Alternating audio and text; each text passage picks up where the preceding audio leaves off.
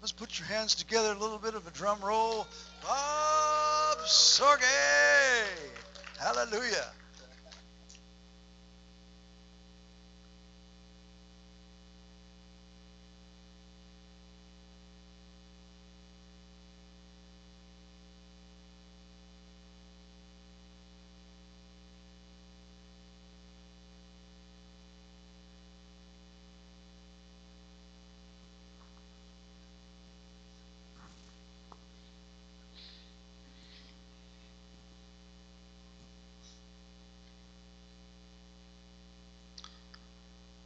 Testing, 1, 2, 3. Give us just a little time to get the room working. Is it working? They're gonna get it going.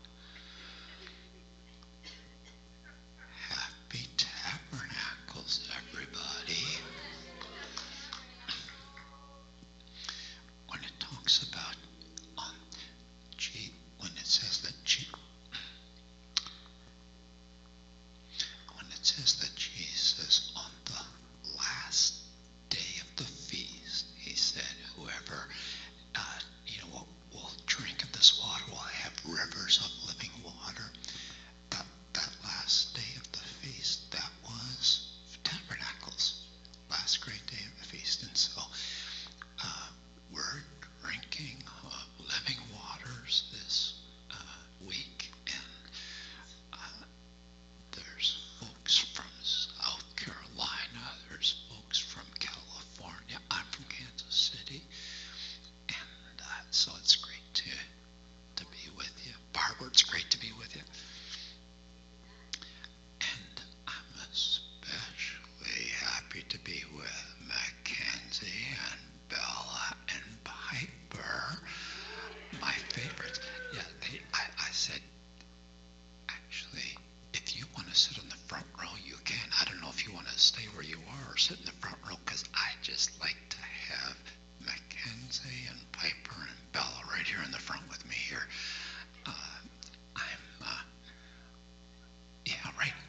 Move those flags. Move those flags so that they can. Come on, Piper. Move the flags.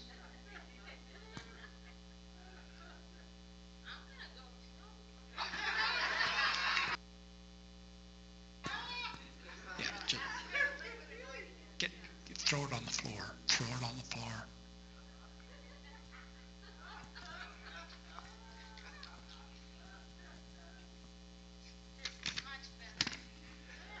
So now we got Chad and Aralis and the whole gang and Grandma.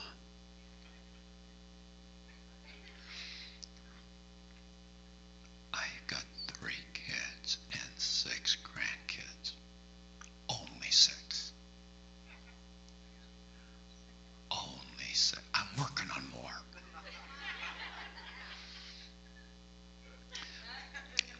By the way, if anybody gets cold, you're welcome to close that door. So if y'all over here on this side get cold, you got a shawl.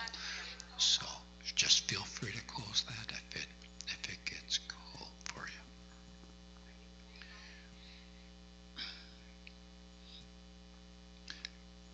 There were people that were up early this morning preparing today's feast. Our pastors were up early. The name of the brother that was in the kitchen this morning? Kevin. Moving boxes and getting things. Chris. Is this Chris back here?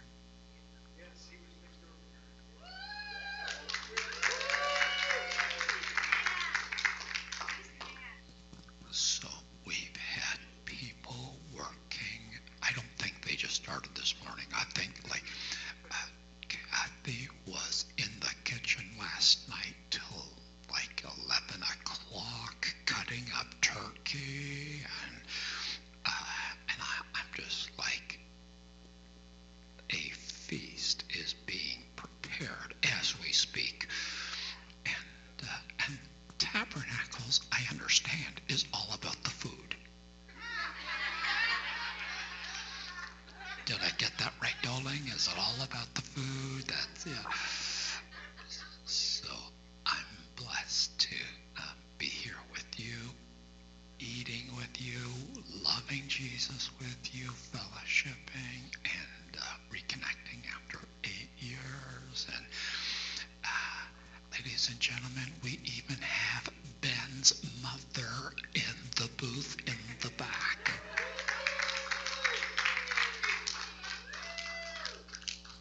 We don't call her Jackie, we call her Ben's mother.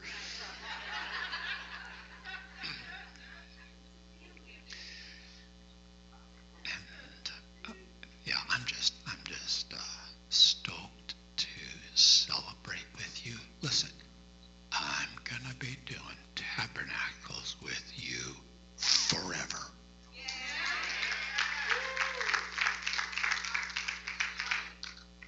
Get used to me, Chad. You're stuck with me forever.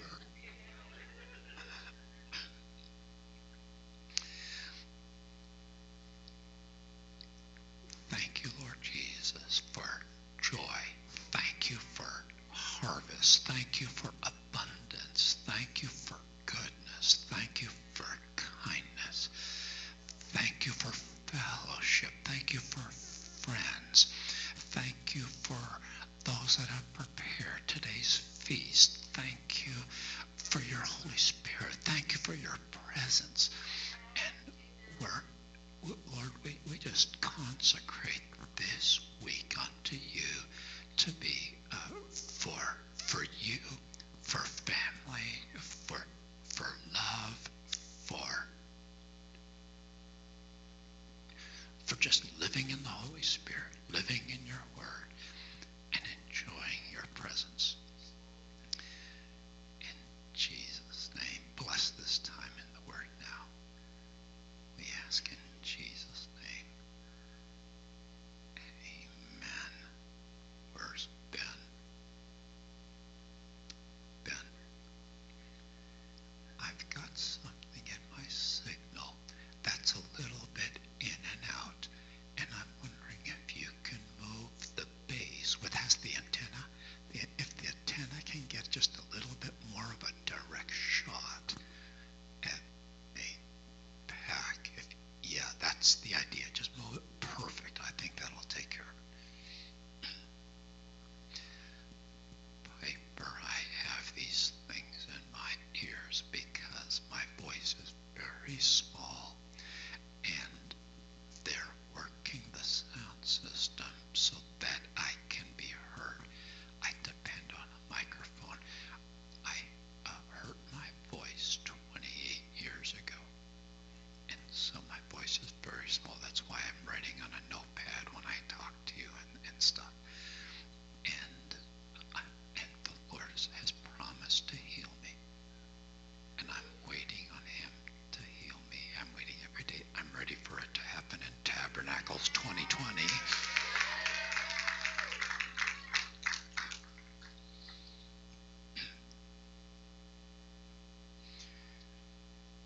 So that's just to explain my voice a little bit.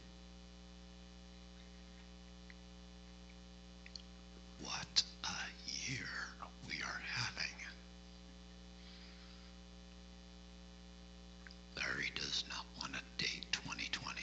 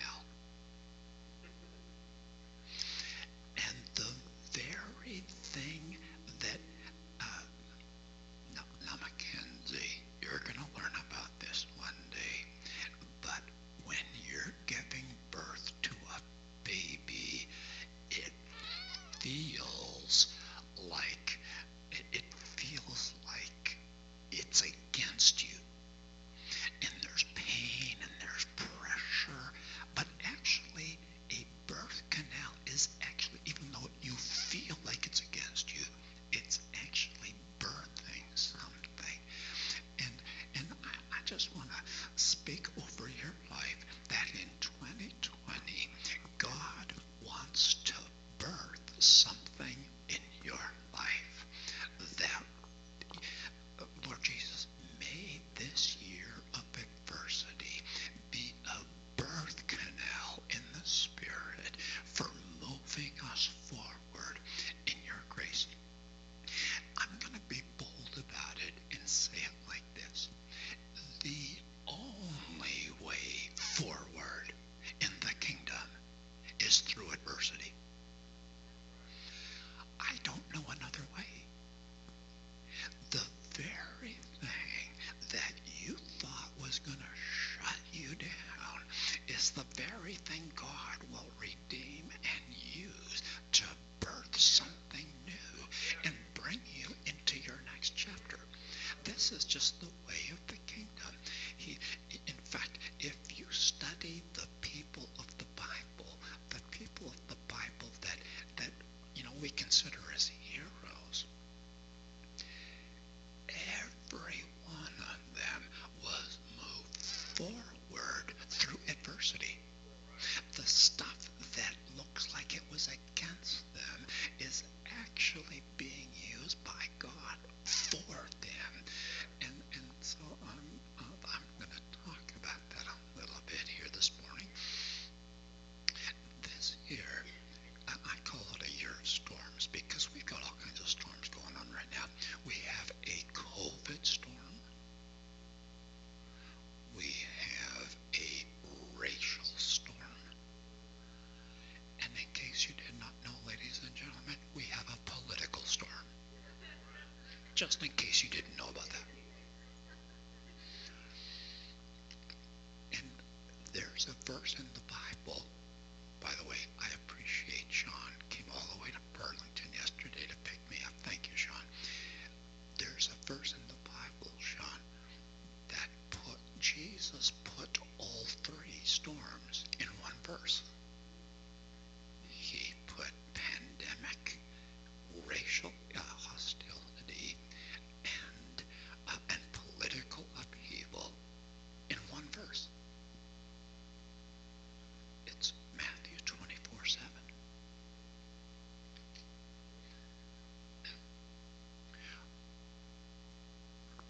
We have it on the screen right there, ladies and gentlemen, for nation. Now, the word nation is the word ethnos. So it's ethnicity. Nation will rise against nation. That's ethnicity against ethnicity. It's talking about racial, ethnic racial division and hostility. Nation will rise against nation. Kingdom against kingdom. No, I've got that one. That's, for me, that's the political thing, okay? So we got political storms going on, and there will be famines. Now, pestilences, that's just a fancy word for pandemics. It's the exact same thing. So in one verse, Jesus puts the racial thing, the political thing, and the pandemic thing all in one verse. Now, I don't want to discourage you with what I'm about to say. I hope it doesn't discourage you. But my brothers and sisters, it's not going to get better. I'm hearing some people, the way they talk about the racial hostility in America right now, they're like, we're better than this. We've got to get over this. We've got to conquer this. And I'm sorry, but Jesus said it ain't going to get better. He said it's actually going to get worse. So let's just buckle up, Chad, okay? Because we are headed for the end. In case you don't know, we're in the end times here. I think we've stepped over the line, and we're getting ready for the return of Christ. And so this kind of stuff is going to escalate. And Jesus said it, so I'm going with it. But the birth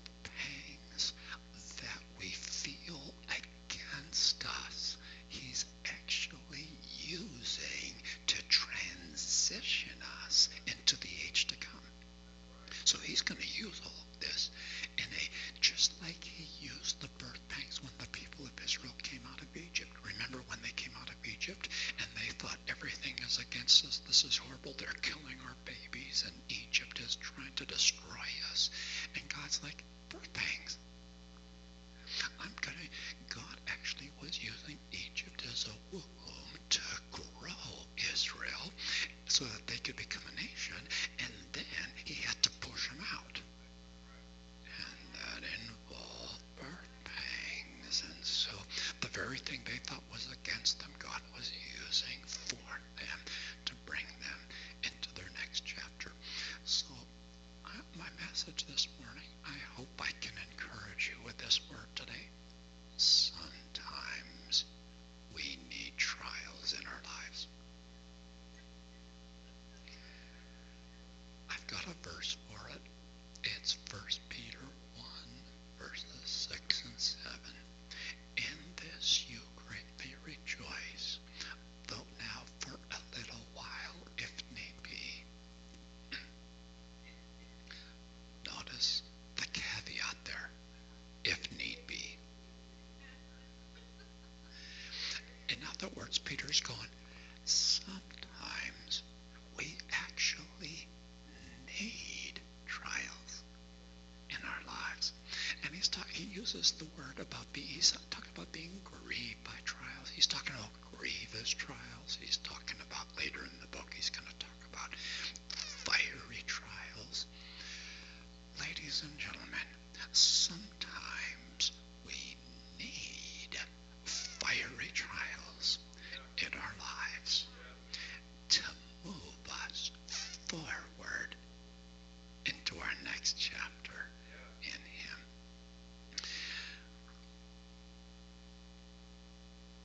You don't always know what you have until you test the thing.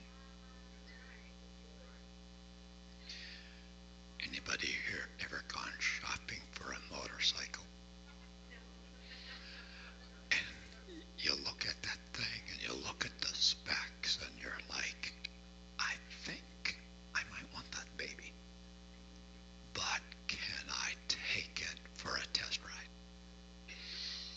Because until you test it, you don't always know what you've got.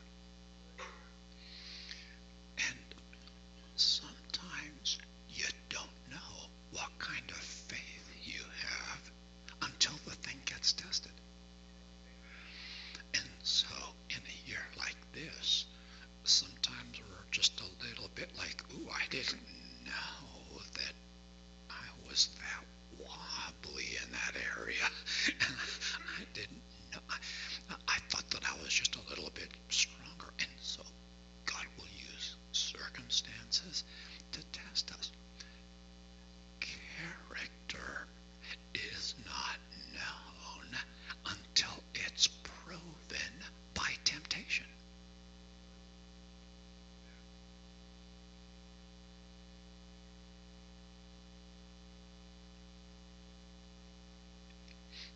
You thought you were strong in that area, and then along came the perfect temptation.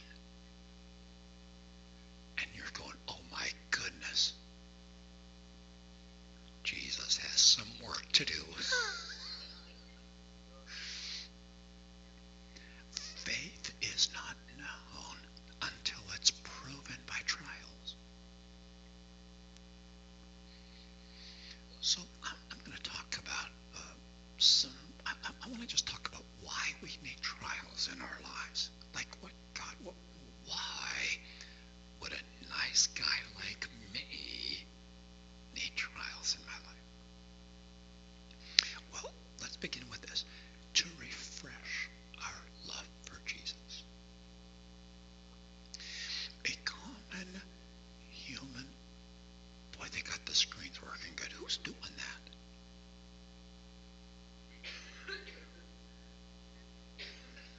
I'm trying to figure out how are they getting up there, because Sean's sitting over here and he's got this button thing. So sometimes we need trials in our lives to refresh our love, because here's what happens. All of us in this room, we tend to get settled and comfortable just about the time you're comfortable and feeling good about life and everything. And then the Lord's like, you're turning into a slug.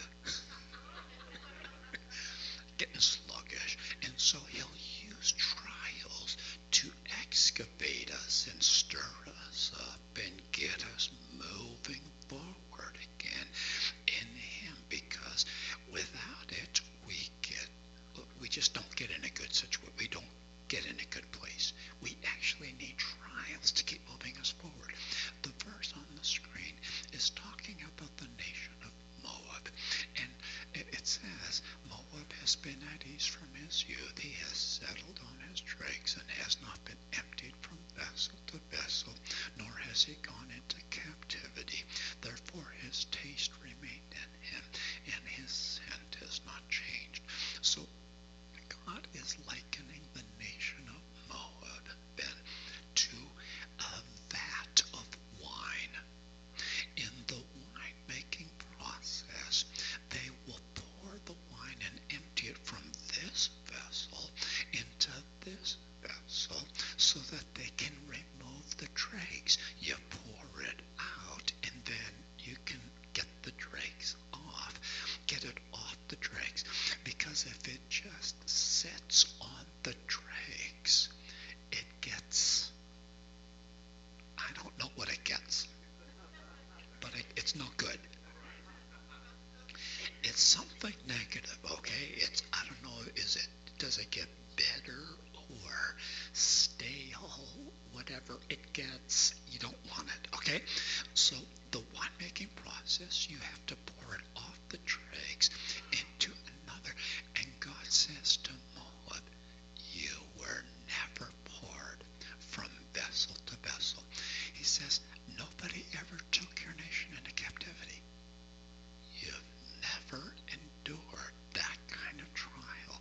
It would have freshened you up. And now, because you've never been poured from vessel to vessel, there's actually judgment coming against the nation. And so the Lord is like, nations have a fragrance to God. Did you know that America has a fragrance to God?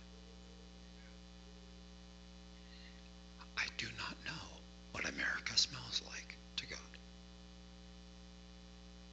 Not sure that we want to know the answer, Chad. I'm not sure. But churches have a fragrance to God. Individuals have a fragrance to God.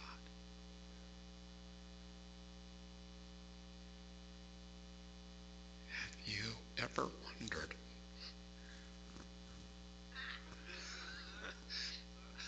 Lord, what kind of a fragrance does my life have in your presence? And he's like, I'm going to freshen you up. I'm going to pour you from vessel to vessel. And so along comes 2020. And you're like, oh my goodness, everything is chaotic. And I've just lost my job, and now I'm moving to X, Y, Z. And the Lord's like, hey, you've been in the same job, living in the same house, going to the same church. You've had the same neighborhood. You've been in the same city for too long. I'm gonna mix it up. And along he comes to pour us from vessel to vessel, because he wants the fragrance of our life to be fresh. And the very thing that we thought was against us, he is using it for us to make it a birth canal to press us forward into his heart and his purpose. Aren't you glad God's not leaving you alone?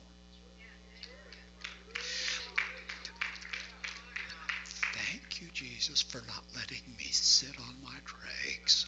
Thank you for loving me enough to empty me out and pour me out so that I did not enjoy it. I did not enjoy it. but thank you for loving me enough to freshen my fragrance. Listen, a blessed life is not a trial-free life.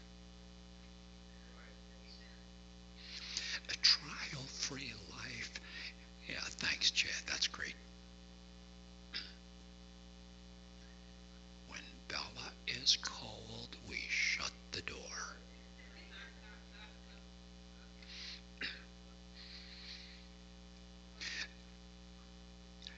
A trial-free life makes you soft, comfortable, lazy, and you start to sit on your tracks. A blessed life is an interrupted life. A blessed life is a life where he will actually allow trials in our lives to put us in a war zone so that now we are in pressure, pressing for something, fighting for something, pushing for something, reaching forward for something. It's actually his kindness to get us off our tracks. And the blessed life is the pressed life. The blessed life is the life that is forced in the warfare to lay hold of something in God, and then is seated with Christ as an overcomer at the end of the age. That's the blessed life.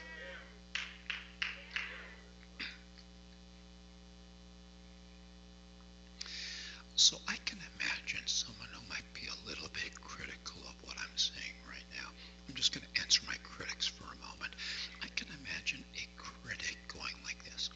Well, Bob, if trials are such a blessing to you, may you be baptized with them.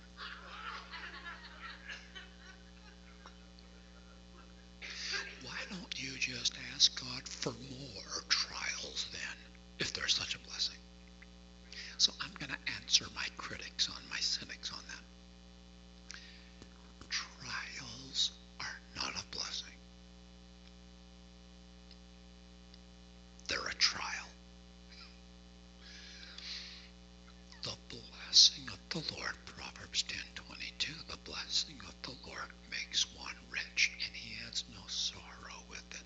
So when blessings come, protection, provision, favor, mercy, kindness, grace, when his blessings come, they come with no sorrow. Trials come with many sorrows. A trial is not a blessing, it's a trial.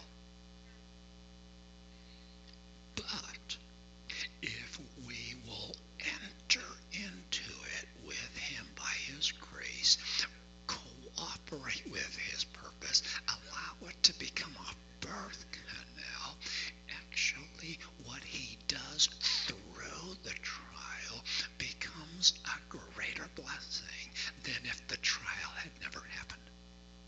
He redeems the trial, and there are in the end great blessings, intimacy, fruit, character, holiness, kingdom exploits that come because he poured us from vessel to vessel. A second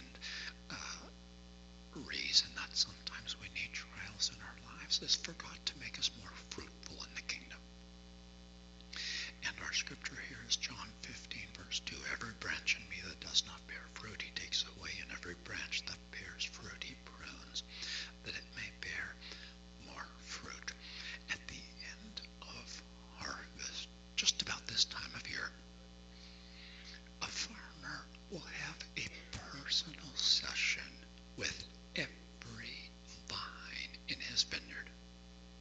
The farmer sits down and just takes one vine at a time, removes the dead stuff, removes the unfruitful stuff,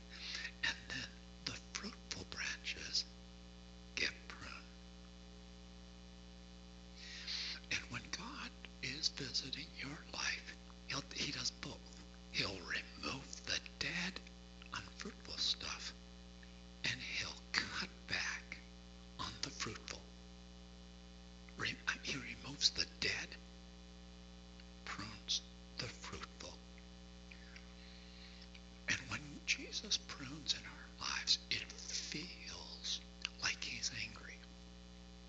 And you're like, God, what did I do wrong here? Why are you so angry at me?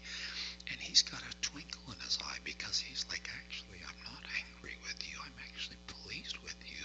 The last season of fruit in your life has been awesome. I've enjoyed it. And I'm actually realizing there's a whole lot more potential in your life than we've even seen so far. And I want to bring it out. So here's my congratulations clip. It's actually a congratulation.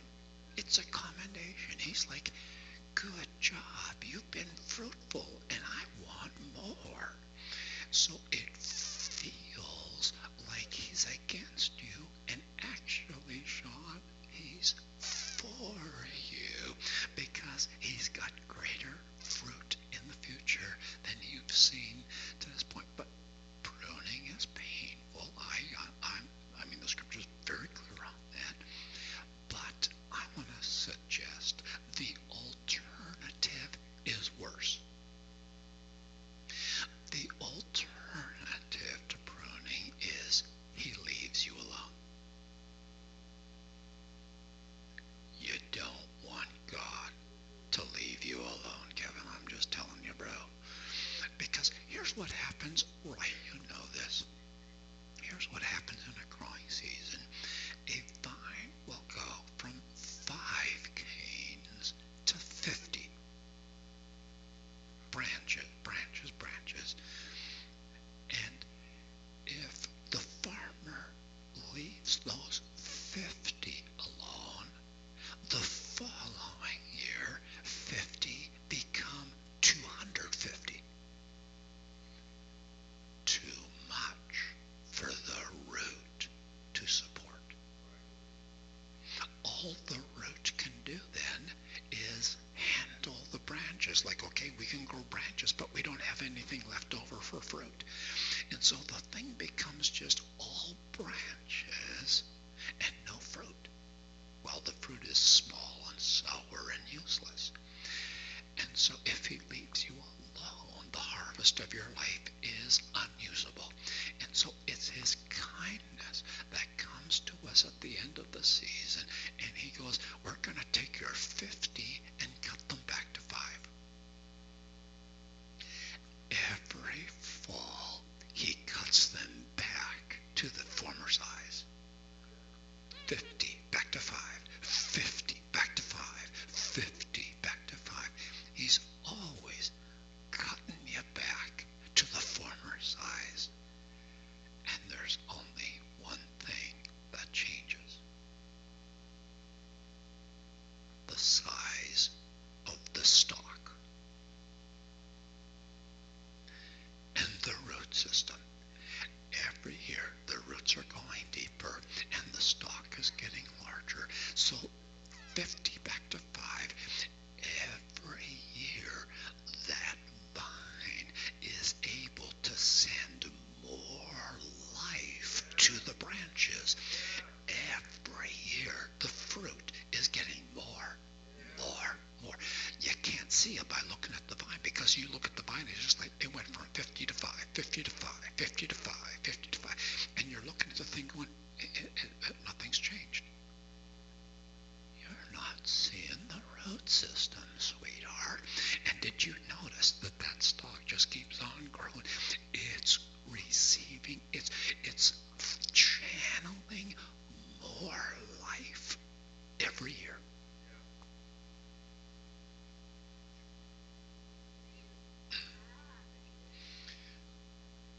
There's a biological experiment in Arizona called the Biosphere. Little town called Oracle, Arizona. Has anybody in the room by chance ever visited Oracle, Arizona, the Biosphere? We have a hand back here, ladies and gentlemen. Okay, that's awesome. Sis, I have not been there, but I hope that what I say is correct right now. They call themselves the world's largest greenhouse.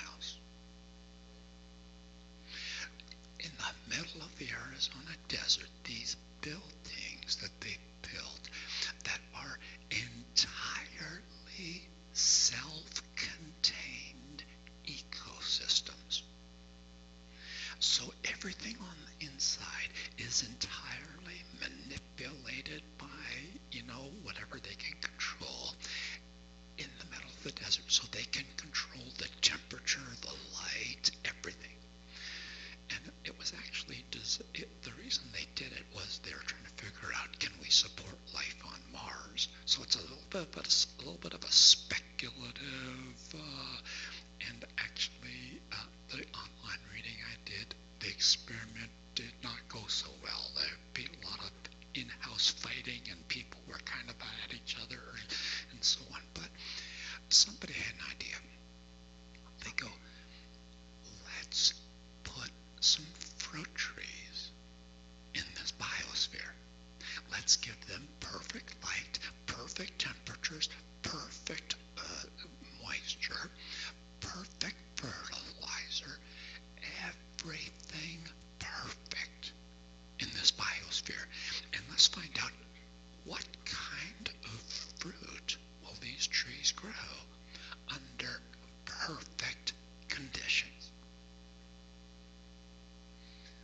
Sure enough, the trees produced all this fruit with just one problem. The branches kept breaking. There was no wind in this artificial enclosed atmosphere. Trees need wind because wind keeps the branches flexible so that when the fruit comes on the branches will flex with the weight of the fruit. And there was no wind to keep the branches flexible, and they became brittle and would snap under the weight of the fruit. I hope this is encouraging for you, my friends. Sometimes we need wind in our lives. Sometimes we need storms in our lives. Sometimes we need pruning in our lives. I'm going to say it in about 3 or 4 or 5 or 6 different ways today, Ben. Sometimes we actually need trials. One more point. It's my third point this morning, last point. Sometimes we need trials to push our roots deeper into God. I'd like to begin with Proverbs 13, verse 12. I'm going to give you my angle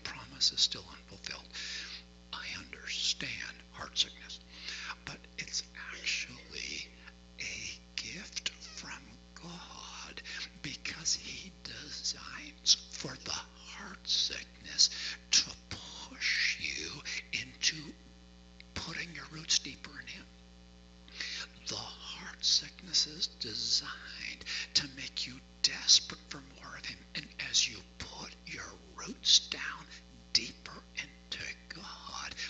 When the desire comes, the thing becomes a tree of life to a generation because you put roots down in God.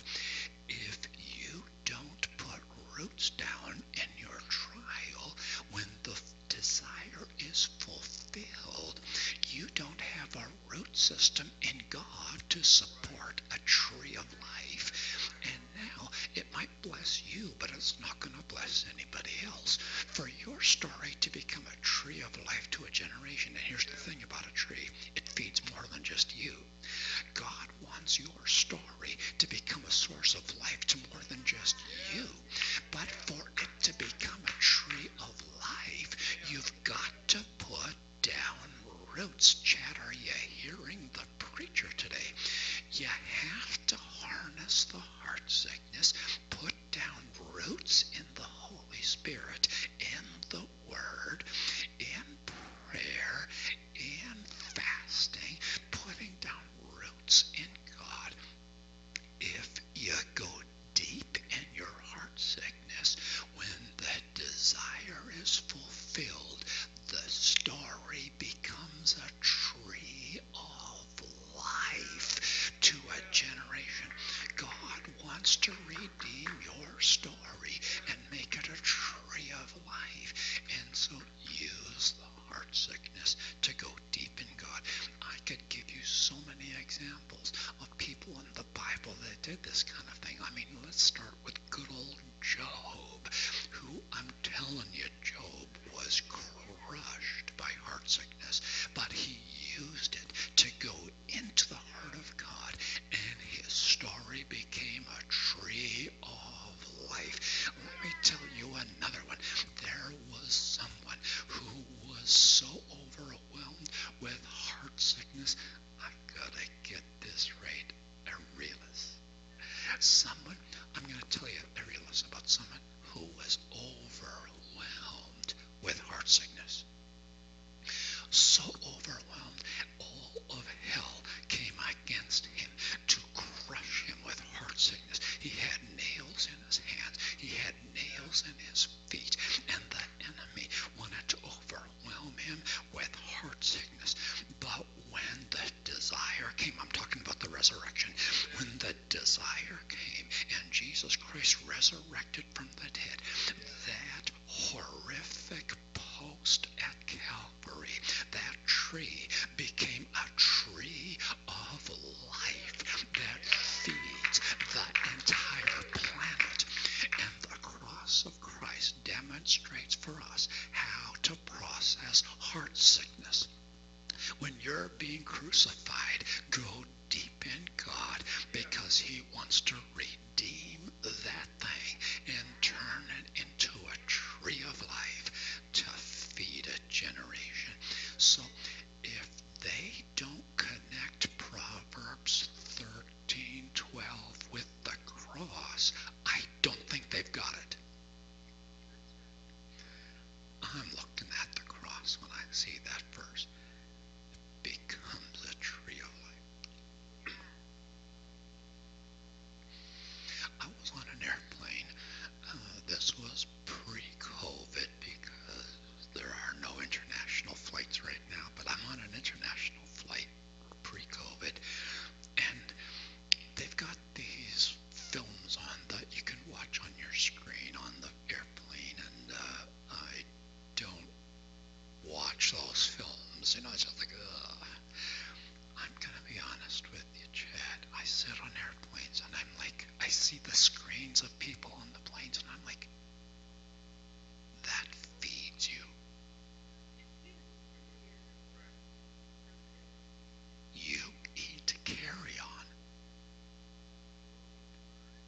I'm not talking about carry-on in your bin up top. I'm talking about roadkill. People enjoy roadkill. I'm like, they're feeding on carry-on on their screen. I don't understand it. But anyway, so, but they had a documentary on the plane on winemaking. I'm like, I'm going to check this out. They were talking in this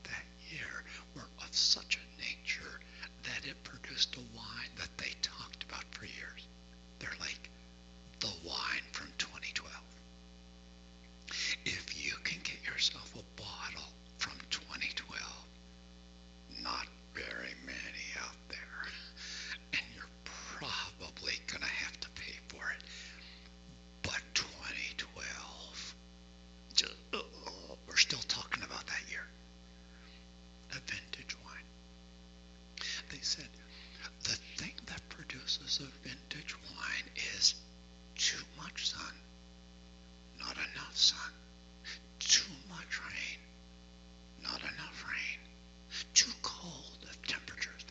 Something about the season that stressed the vines. And when the vines were being stressed by the season, it forced them to work harder. And when the vines under stress worked harder to produce their crop, they said, that's where you get a vintage wine. They said it like this: you will never get a vintage wine from unstressed vines.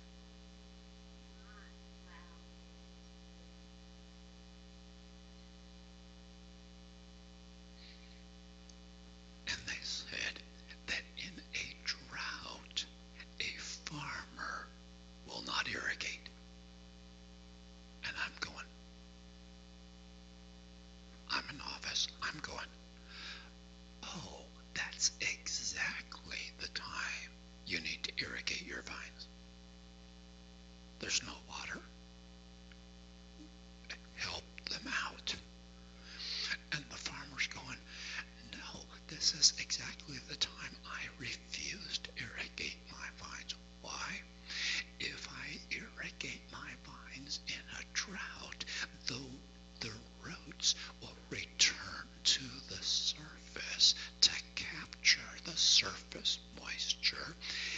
And so he's like, no, we're not going to give him, we're not going to irrigate. I am going to intentionally stress my vines by withholding irrigation from them, because if I give them no water, the roots have only one direction to go. And under the duress of a drought, that vine is going to push the roots into places it's never had to go before, desperate for moisture. And in the desperate pursuit of moisture, the roots are now going to go to soil that has never been tapped before. Did you know that soil gets tired? And now the roots are going where no root has gone before.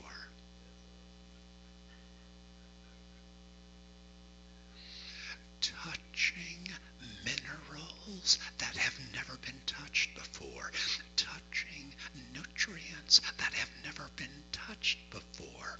And now the roots going deeper, they said, that's where you get a vintage wine. I want you to hear it today, friends. Stressed vines produce vintage wines. And sometimes we need trials. Sometimes we need to be stressed in order to push our roots deeper into God, so that there might come a vintage wine from our lives. I am of the personal opinion that Joseph needed his prison. Now, Ron, you look at Joseph, the guy is he just lives a great life. I mean, he doesn't really seem to make any mistakes other than blabbing his dreams to his brothers. But other than that, the guy just really is, he's got his act together. He's just good. Now, I call Joseph, I call him a 5-talent guy. Jesus said that, this one gets 5 talents, this one gets 2 talents, this one gets 1 talent. And for me, Joseph is a 5-talent guy. He's just one of these guys that has it cooking on every burner, if you know what I'm saying. Everything he touches turns to gold. He He's got the brain power. He's got the charisma, the personality, the people skills, the admin skills, the organizational skills. He knows how to lead. He runs a team. The guy just has the package. And Jesus comes to this young package, Joseph, and goes, Joseph, you're good, but you're not good enough.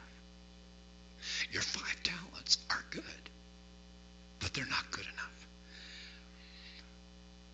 What I have for you goes beyond your giftings and talents. And if I leave you alone, you'll never find it. Because if I leave you alone, here's the problem with 5-talent people then. They tend to rely on their talents.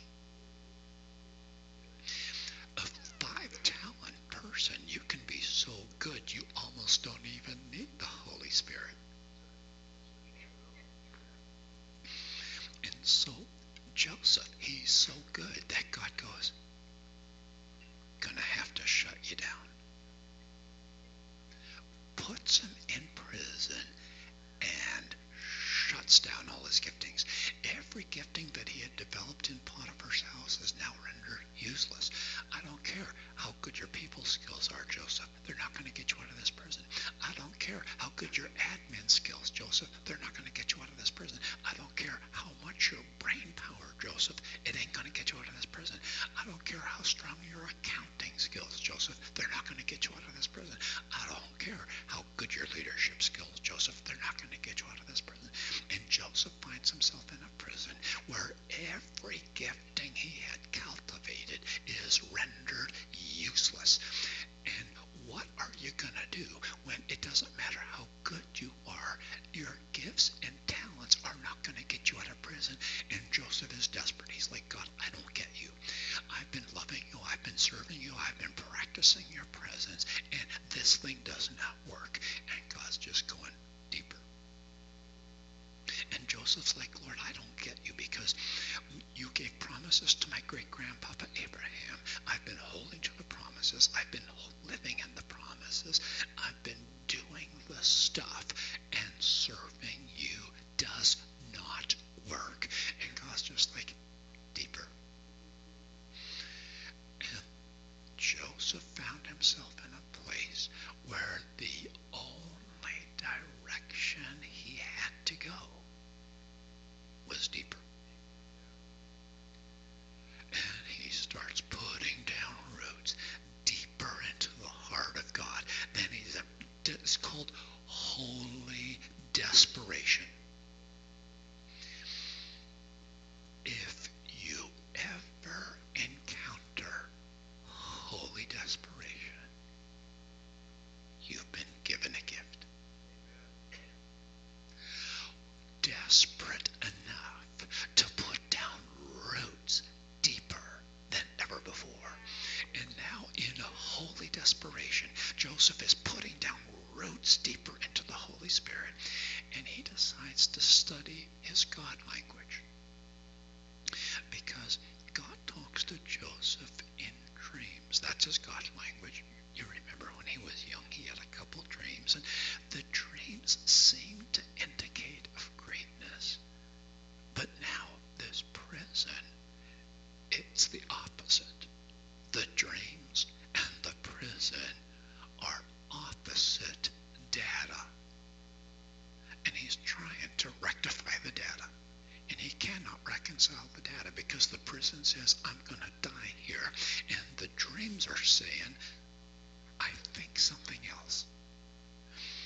And he decides to study dream interpretation because he's like, what else are you going to do in prison? You know what I'm saying? I got nothing better to do. And so he decides to study his God language. He's putting down roots deeper into God. And he's trying to figure out, God, what did those dreams mean? And then when the butler and the baker come to the prison, they get a dream. Now Joseph can interpret their dreams. And then Pharaoh gets a dream. And Joseph is able to interpret Pharaoh's dream. And that's what got him out of prison, knowing his God language. It wasn't wasn't his gifts, his talents, his abilities that got him out of prison.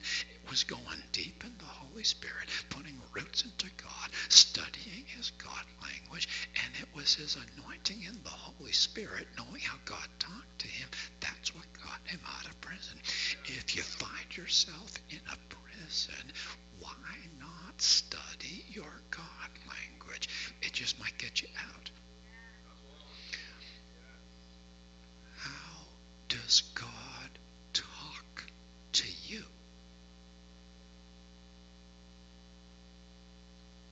Identify it, study it, and master it.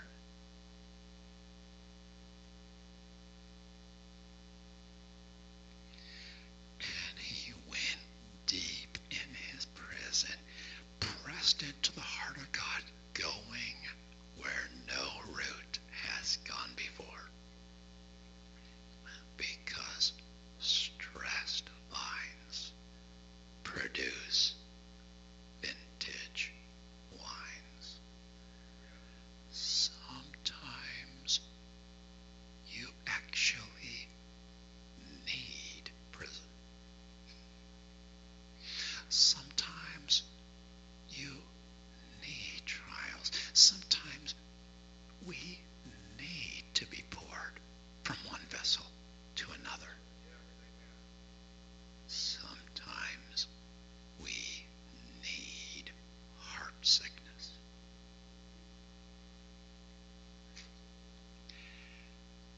They told you heart sickness was negative.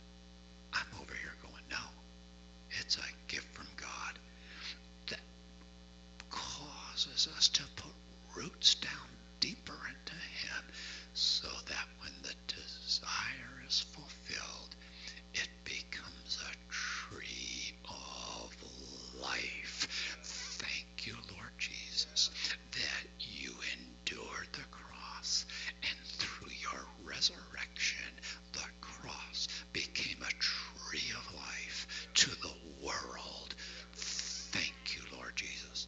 And Lord, would you cause our journey to become a tree of life? Because I want to suggest that what you're in right now, God isn't simply trying to fix you. He's trying to give you a story that will become a tree of life to feed a generation. It's bigger than you. Message is done. Got one more story to tell and I'm finished. I'm in El Paso in January, and this was before the COVID thing hit, and so I'm in El Paso, and I'm in the green room. I realize the green room, at some churches they have a green room in the back, like you go back there, and they call it a green room, and it's where the pastors hobnob with the guests, and they have little snack bars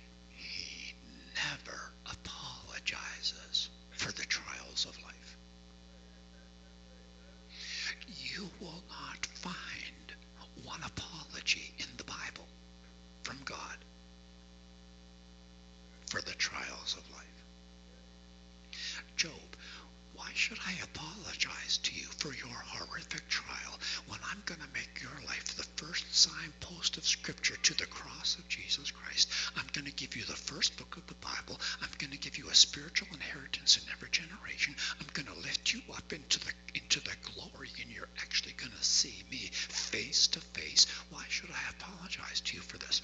Joseph, why should I apologize to you for your horrific Egyptian prison, 10 years in a foul, no toilets, foul Egyptian prison for 10 years? Why should I apologize to you for this when I'm going to use this to turn you into a feeder of nations? You're going to come out of this prison to the palace in one day, by the way. You're going to get in the palace. You're going to save the lives of every person in the nation of Egypt. I'm going to make you a feeder of multiple nations, and you're going to establish the nation of Israel in Goshen. They're going to actually become a nation because of you. Why should I apologize to you for this? Jesus Christ, why should I apologize to you for your cross when I'm going to use your cross to redeem men from every nation, every tribe, every kindred, every tongue, every skin color from around the world? I'm going to gain a bride. She's going to live in your bosom forever. She's going to rule and reign with you forever. Why should I apologize to you for your trial? He never apologizes because he's like, you actually needed that.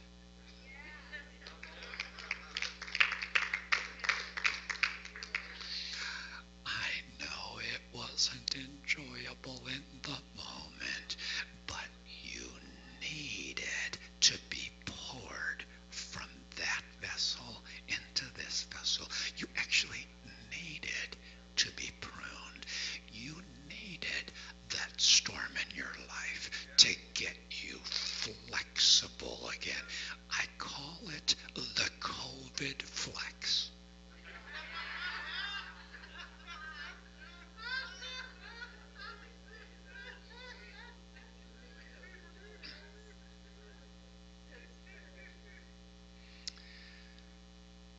So the message is over, and Pastor, whatever you want to do here, maybe is there a song that's appropriate? I don't know if we have a song, Deb, that's appropriate for this moment or whatever.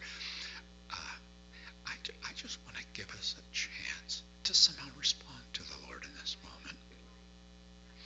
And I'm going to be available now in a theoretical way. We honor social distancing in this church, theoretically, but if you come forward in this time of response, you are giving me permission to lay my hand on your shoulder.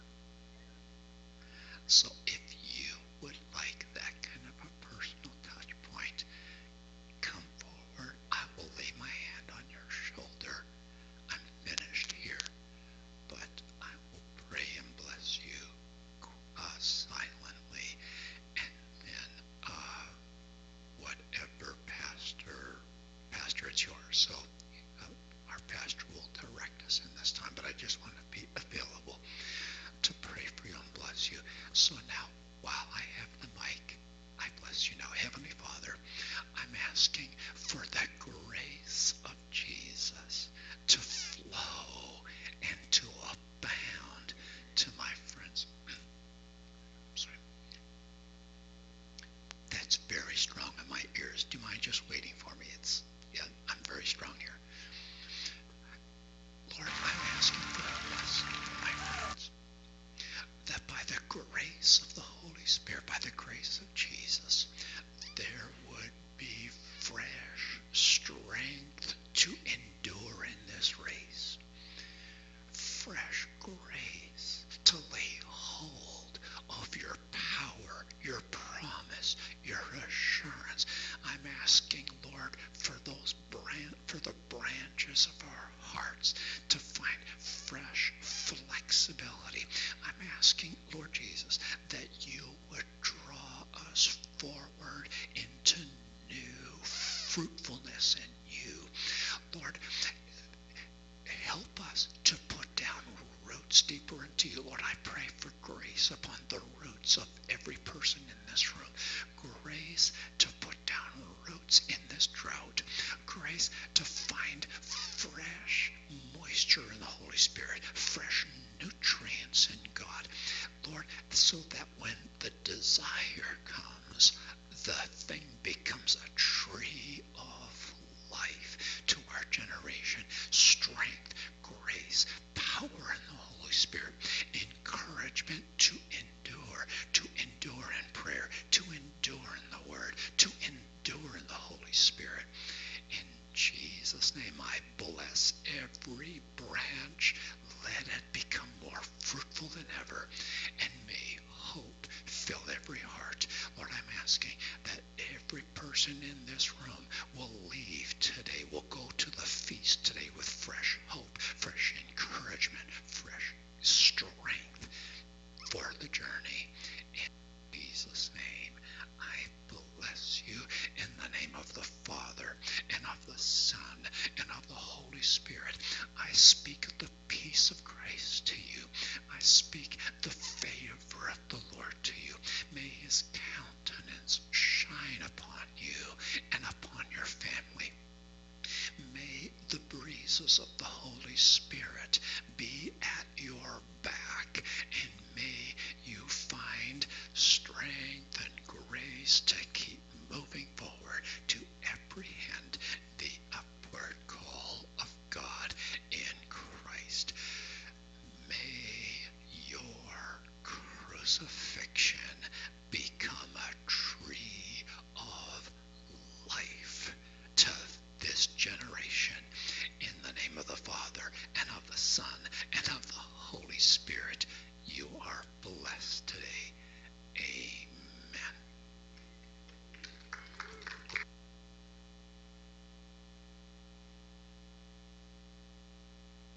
Amen. Ben, I think we're going to have Kathy just going to play. Just take a couple of minutes. Just ponder the words. Open up your heart. Bob, if you just stay up here, what we'll do is if you would like to ask the Lord to come and seal this word, minister to you in your heart, just close your eyes for a minute. We love you, Father. Thank you for your word. We love your word. The word is a light into our path. Even if this world be removed from under my feet, your word will always stand.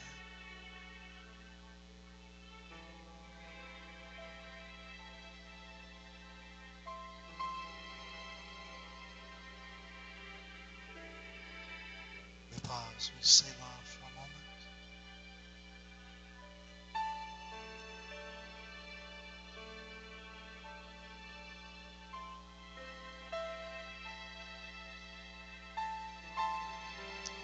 If you'd like to have Bob come up and just minister to you, just kind of come up and just line yourself up front here if you would. Make sure you space yourselves.